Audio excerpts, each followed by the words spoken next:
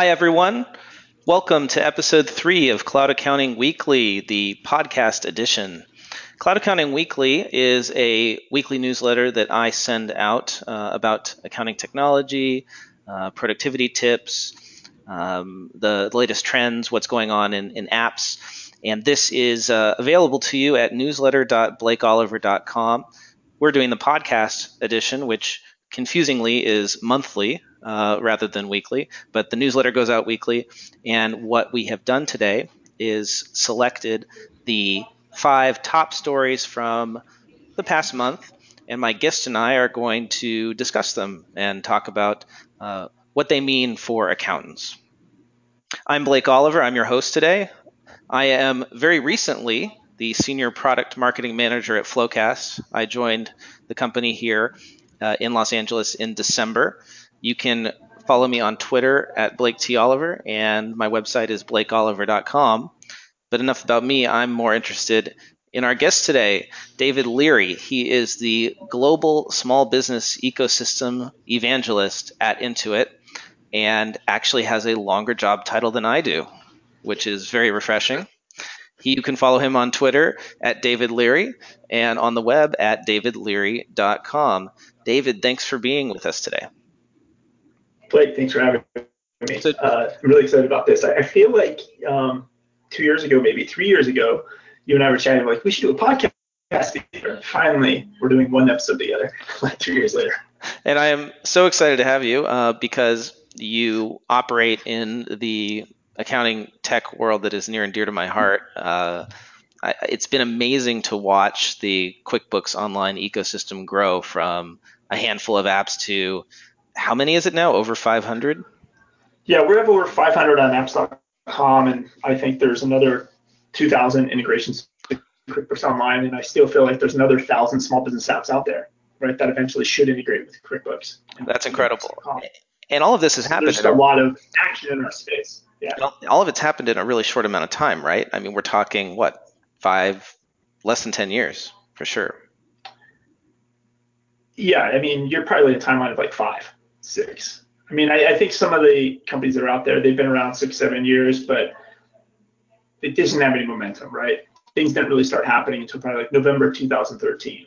I think is kind of the tipping point when things really started to take off for QuickBooks Online and all the app developers, et cetera. And you've been with Intuit for quite a long time, right? How long have you been with Intuit, and how did you end up in this unique role? So I've been into it for 21 years. So how I got to this role, long story, but I took a job years ago in tech support. So I started out doing tech support for QuickBooks DOS 2.0 and the first QuickBooks Windows version, version 4. And so I did about 4 or 5 years of QuickBooks tech support, talked to 20,000 small business owners and accountants, and then I got involved in quality assurance, parlayed that into product management, got a little bit involved in engineering, just enough to know you don't want me coding things. The marketing, I've done almost everything related to QuickBooks except for commission sales. Like I've never actually had to sell QuickBooks in any of my roles. And then I got on to kind of what's a good, perfect fit for my skill set, which is I started to get involved with the developer team. And the developer team is a developer evangelist. You doing some of it's tech support, some of it's marketing. I tell people like I sell dreams to developers and I sell dreams to accountants about the cloud.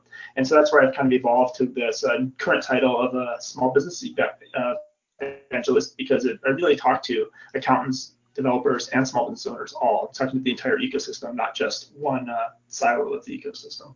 That's awesome. And I'm so glad that that's the case because I'm sure you have a unique perspective on the stories that we're going to discuss today. So let's get right into it, shall we? For those of you who are new to the podcast, we select 5 of our top stories and just talk about them, share them with you, and share what happened and what we think the implications are for accounting professionals. So I'm going to go first. My story is a breaking news story from this morning, and it is about Kodak.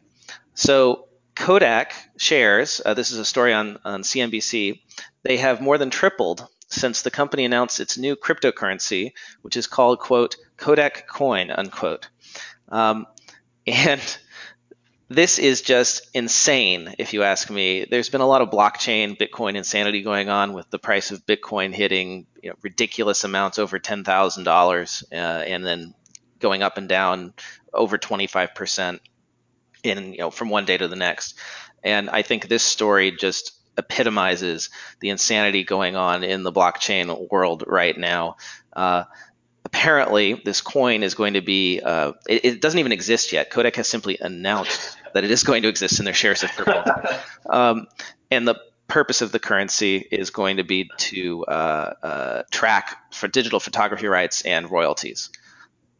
David, am I insane, or has the world gone crazy? I think the world's gone crazy. And as soon as you sent this to me, I was like, oh, like 2 days ago, I just heard about a different company, something called let's get it right. They are the iced tea company. They were out of New Jersey, I think, and they used to be the Long Island Iced Tea Corp, and they've changed their name to Long Blockchain, and their stock immediately skyrocketed. So it's kind of yes, I think we are in a little bit of an insane time when it comes to blockchain. So yeah, that story is nuts too. There's another company that's been going around selling a coin different than Bitcoin. They created their own, just like Kodak is doing, and it has no value at all. They actually say this in their prospectus that this coin doesn't give you any ownership stake in the company. It's a completely worthless, and yet they have raised something like $700 million in the last year doing this, and it's got to be just because everybody is hyped up on this and wants to get in, and there's just some really stupid money like floating around right now. I've been listening to a lot of Planet Money podcasts about bubbles. They talk about all tons of bubbles, and and the one I really think applies to this. Any article you see about Bitcoin, change the word Bitcoin with Beanie Baby, and the article still works. It's so weird, and it's part tongue in cheek, but at the same time, it shows kind of how crazy it is that you could stick the word Beanie Baby in the article completely, even if it has a quote from somebody justifying, right, the cost of a Bitcoin. I think I'm going to have to go back. It's the exact same statements. Yeah, I'm going to have to go back to all the Beanie Baby stories and look for business opportunities now with blockchain, just using the same concepts. That haven't been created yet. Absolutely. All right. Well, but you have to be careful. I think in that other article about the ICT company, the SEC is starting to crack down on this game, though. So you can't just call yourself blockchain. Oh, too bad. So we're late to the party. Oh well. Yes. Well, enough of that blockchain insanity. I wanted to share another article, and this is one that, full disclaimer, I wrote. It's on CPA Practice Advisor, published December 21st, so right before the break, about 5 predictions for accounting in 2008, one of those classic articles. What do we think is going to happen in the accounting profession? So I had a few predictions. Not really worth sharing all of them here in this podcast, but I'll pick out my favorite. I think that so there's been a lot of hype about automation, AI, and machine learning over the past few years, and not actually very much has come of it, right? And I think that this is the year where we will finally start seeing some real applications of automation having to do with artificial intelligence and machine learning that are going to actually start replacing jobs at the staff level. And I believe this is going to happen based on my own experience, having started out my career as a bookkeeper. And that job is basically almost gone. The traditional job of data entry, keying in transactions, and it was a QuickBooks Desktop job. That's what I was doing. And then the online product came out. No longer having to key transactions in, pulling them in via bank feeds, setting up rules and all that. Like, the job is gone. Or we may call it bookkeeping, but it's very different than it used to be. And I think that now that bookkeeping has been mostly automated, we're going to finally start seeing that happen with staff level accounting jobs. So in audit, for instance, maybe the work that's being done, at a very basic level, junior level, that sort of thing. So, David, I'd love to get your thoughts on any of my predictions for 2018, or I know that you're writing an article that's going to be coming out soon. I'd love to hear your thoughts. What's going to happen this year?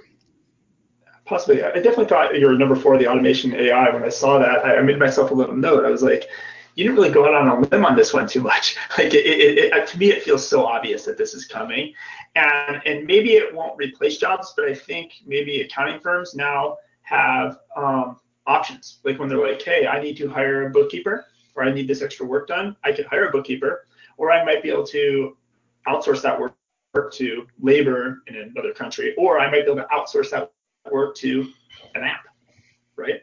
Or some automated process that might handle this for me. So I think it's the decision's equal now, right? It wasn't where, hey, I just need to get a bookkeeper, I need somebody to do some data entry, and you just did it. But now you have the options of maybe I don't need to do that, and you're right, because that's now an option as a choice. You're right, it's probably going to affect staff or impact the forced decision to hire staff. You now have the option to possibly not do it. Exactly. And I'm curious to know, are there any, I remember at QuickBooks Connect, I wasn't able to make it this past year, but the year before, there was a lot of talk about AI. Is there anything being done right now with AI in the QuickBooks app that you can share with us? I mean, there's definitely just the bank feeds, right? I think those are starting to push the 92, 93, 94% automated posting, right? And then if a lot of the accountants are tweaking those and squeezing them on a client by client basis and creating rules to where they're getting 100% of that automated. And then we're still always looking for other ways, right? Because there's still other data out there. People have data in MindBody. They have data in these other places that, currently a lot of people are massaging that manually. They're typing it in, they're massaging it, putting it through a spreadsheet, then putting it into the accounting system. And I think there's more and more things being built to automate those processes. Awesome. So it's kind of moving beyond bank feeds now, right? And it's not all done by us either, right? It's done by, lots of app developers, not just by what QuickBooks is doing. Well, I think it's great. Anything we can do to get rid of that tedious work. I think I developed, terrible carpal tunnel from those days that will never go away. So anything we can do to make that automated. It's great. All right, next story. Oh, this is quite relevant. Intuit acquires TSheets for $340 million. Not exactly the freshest story. It is from early December, but I couldn't resist but include this in our discussion today, David, given your position at Intuit. Huge, big deal. A lot of people talking about this on social media. Really great for the TSheets team. Very happy for them. They had over 35,000 customers at the time of acquisition, according to this TechCrunch article. Anyway, and what's amazing is they had only raised 15 million up to that point. So taking 15 million and turning that into 340 million is pretty spectacular. And it still is one of the top QuickBooks apps on the App Store. And I understand that TSheets is going to become further integrated into QuickBooks, with possibly being rebranded as Time Capture. So I'd love to get your take on this, David, as the ecosystem guy. Yeah, so I don't have any inside track or any special information or anything like that. I just, the story of it's pretty amazing, right? Like I've known Matt and Brendan for a long time, and even when they first came on, when you think about it, then they had like 60 customers using TSheets and QuickBooks Online, right? And to think about where it's at now is really, really an amazing story. I did not know about the branding. Was that in the article? Maybe I just missed it about the branding on that part. It's at the very end of the article, so I wasn't sure if that was correct or where they'd gotten that information from. But I did also hear that TSheets is going to stay a separate product. At least that's the plan. And that's what I've heard as well. Yeah. So, but there already is a deep integration with TSheets in QuickBooks. So, right, it's a native. How do you describe those, like the Bill.com, the TSheets inside of QuickBooks? Do you have a name for that? It's using the UI plugin, right? Like we would love to maybe possibly do that with lots and lots, but so it's kind of an early test. But yeah, where the UI of QuickBooks is an integration point instead of just the data through the API. Got it. So we're trying to do more of. One thing I thought was interesting about this acquisition versus I know Intuit's done acquisitions in the past, and we've saw it in the past. And one thing I think that's interesting about this one is it's a culture fit. what I mean by that is like I really look at T-Sheets and I'm like, they treat customers, they treat small developers, they treat accountants the same way we do as at Intuit. And I know we've done these we bought. I know, right? I remember going to Manforce and I was like, wow, this is like a boiler room, right? Their sales department was like, it just from a culture perspective, like I'm not sure this is going to work in the long term, right? So that's one of the things as far as like when these acquisitions like this happen, you always wonder how's it going to work. But because I think they have the same core values and the way they treat people, I think that's what's going to help this. Awesome. Well, congrats again to the T-Sheets team, and best of luck to them. And hopefully there will be some great. I'm really hoping for serious job costing as a result of a deeper integration with T-Sheets. And I think that's the thing that's been holding back a lot of QuickBooks Desktop users from moving to the cloud, has been having the ability to cost out labor in a really, really easy way. So that's my hope if anyone is listening. Yeah, I also think it's going to help all that self-employed group as well. Yes. Because I think that the quick self-employed app, it does mileage, it does personal business expenses, but you can't really track time on it. Yep. And I think that's another piece of this that'll help. And yeah, I think it would be nice if T-Sheets did, instead of companies do a stock buyback, maybe T-Sheets will do a T-shirts buyback, and we could all benefit from this sale. Makes sense.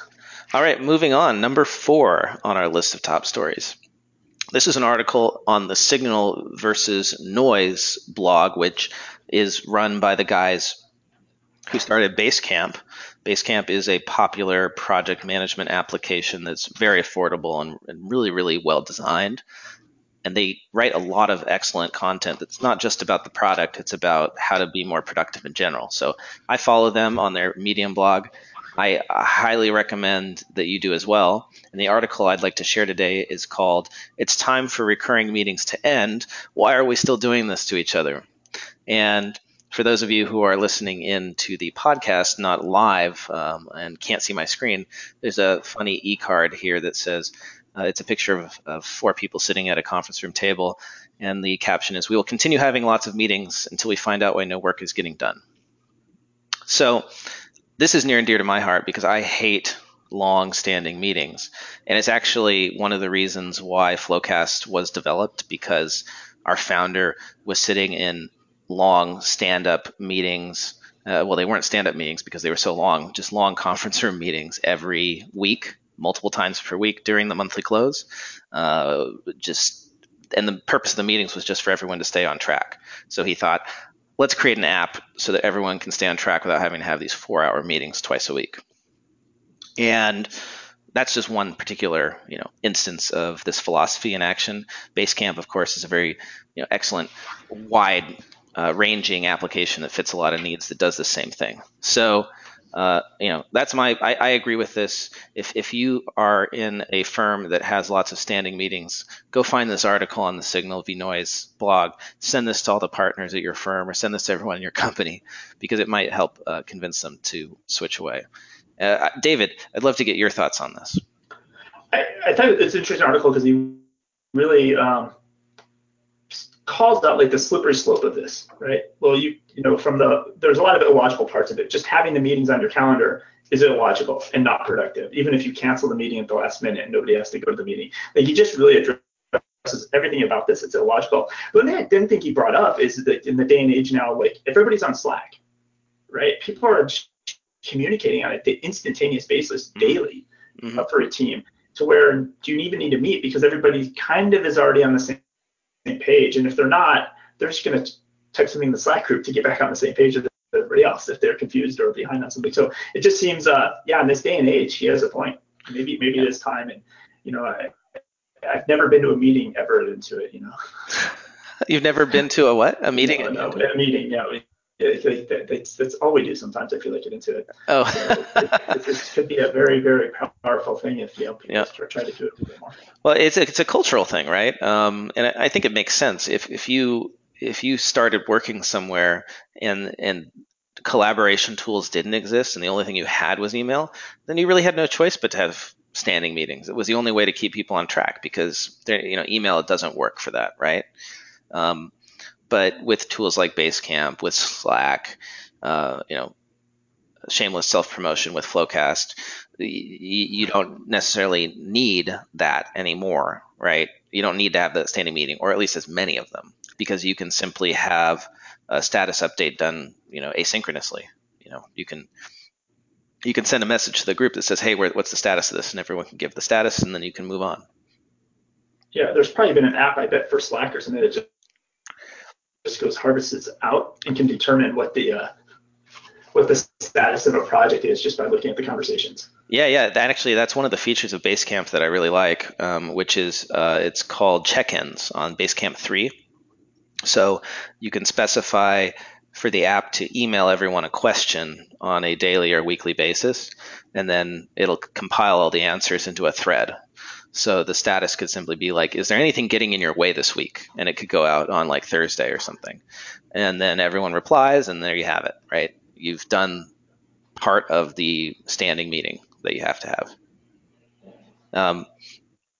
Oh, hey, we have a comment from our friend Patty Scharf, who's listening. Hey, Patty, how are you doing? Patty says, I'd argue you don't really need meetings, but you definitely need group events for building culture. I think that's a very fair point.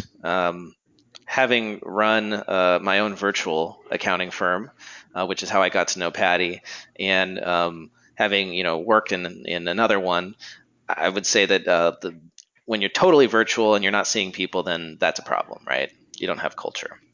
Hard to build culture. So I guess there should be a distinction, right, between recurring meetings or meetings where it's just the point is to get on track with your work, and meetings where the point is to build culture. Absolutely. Awesome. Well, thanks, Patty, and thanks for listening. All right, we're getting close to the top of the hour, or actually it's the bottom of the hour because we're trying to do this in 30 minutes. So I'm going to move on to our final story of the day, which has to do with the Internal Revenue Service, everyone's favorite topic. But actually, I couldn't believe this. It's my favorite thing combined with my least favorite thing in one article. The title is How a Simple Tech Upgrade at the IRS Could Transform the Economy. This is an article on TechCrunch published on December 30th. And what it's about is it's about legislation that's been introduced in Congress by Patrick McHenry and Cory Booker. So it's a bipartisan bill to force the Internal Revenue Service to create an API, an application, application protocol interface or something like that. All I know is that's what's going to allow vendors, other companies, to plug into the IRS database and pull information with your authorization. So the idea is that instead of having to file a paper form 4506T with the IRS in order to get your tax transcripts sent to somebody, like say you're trying to get a mortgage, you would simply authorize using personal information, and then that mortgage company would be able to get that information digitally. Right, just the same way that we can authorize QuickBooks to connect to our bank, right? Via some of the integrations, I think with like B of A and Wells Fargo, right? They're highly automated. You just put in your username and password, and it happens, right?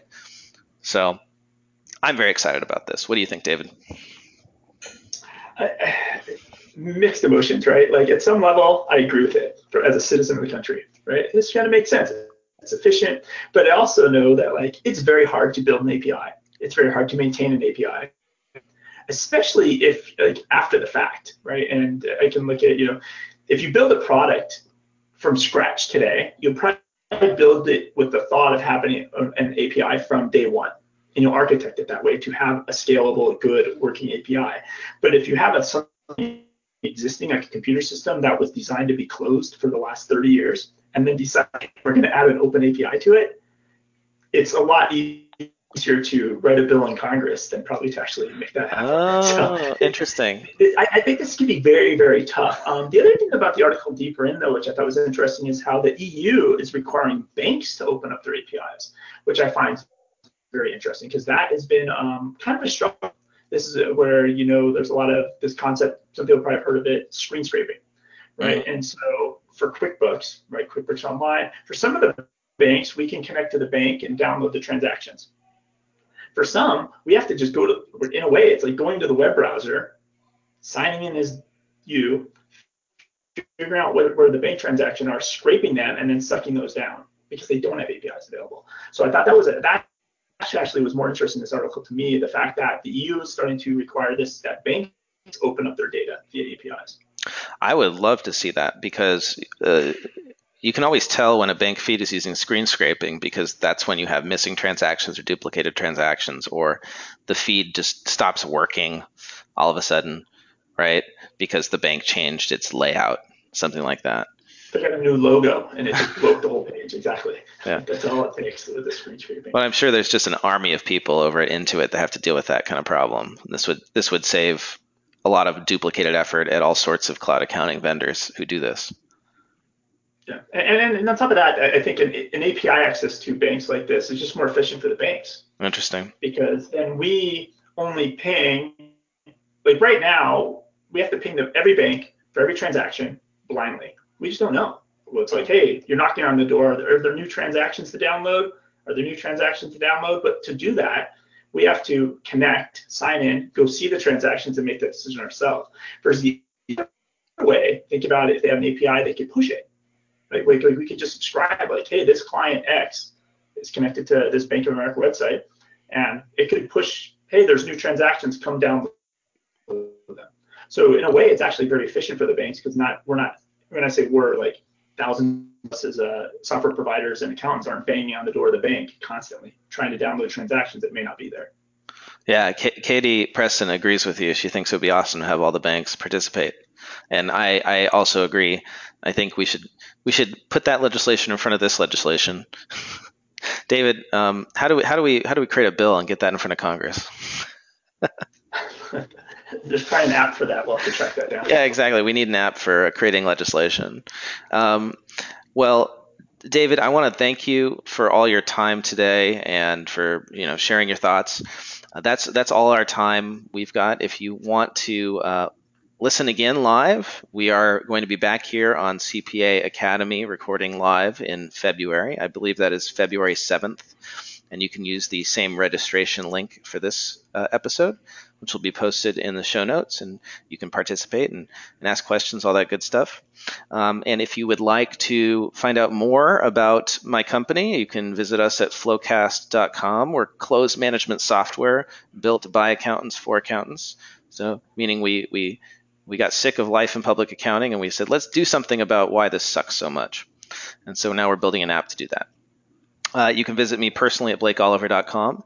And David, David, where can folks reach you?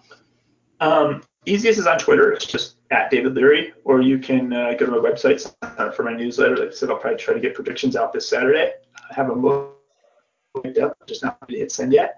And you can just go to davidleary.com to subscribe there. Awesome. Thanks again, David. And Matt, tossing it back to you.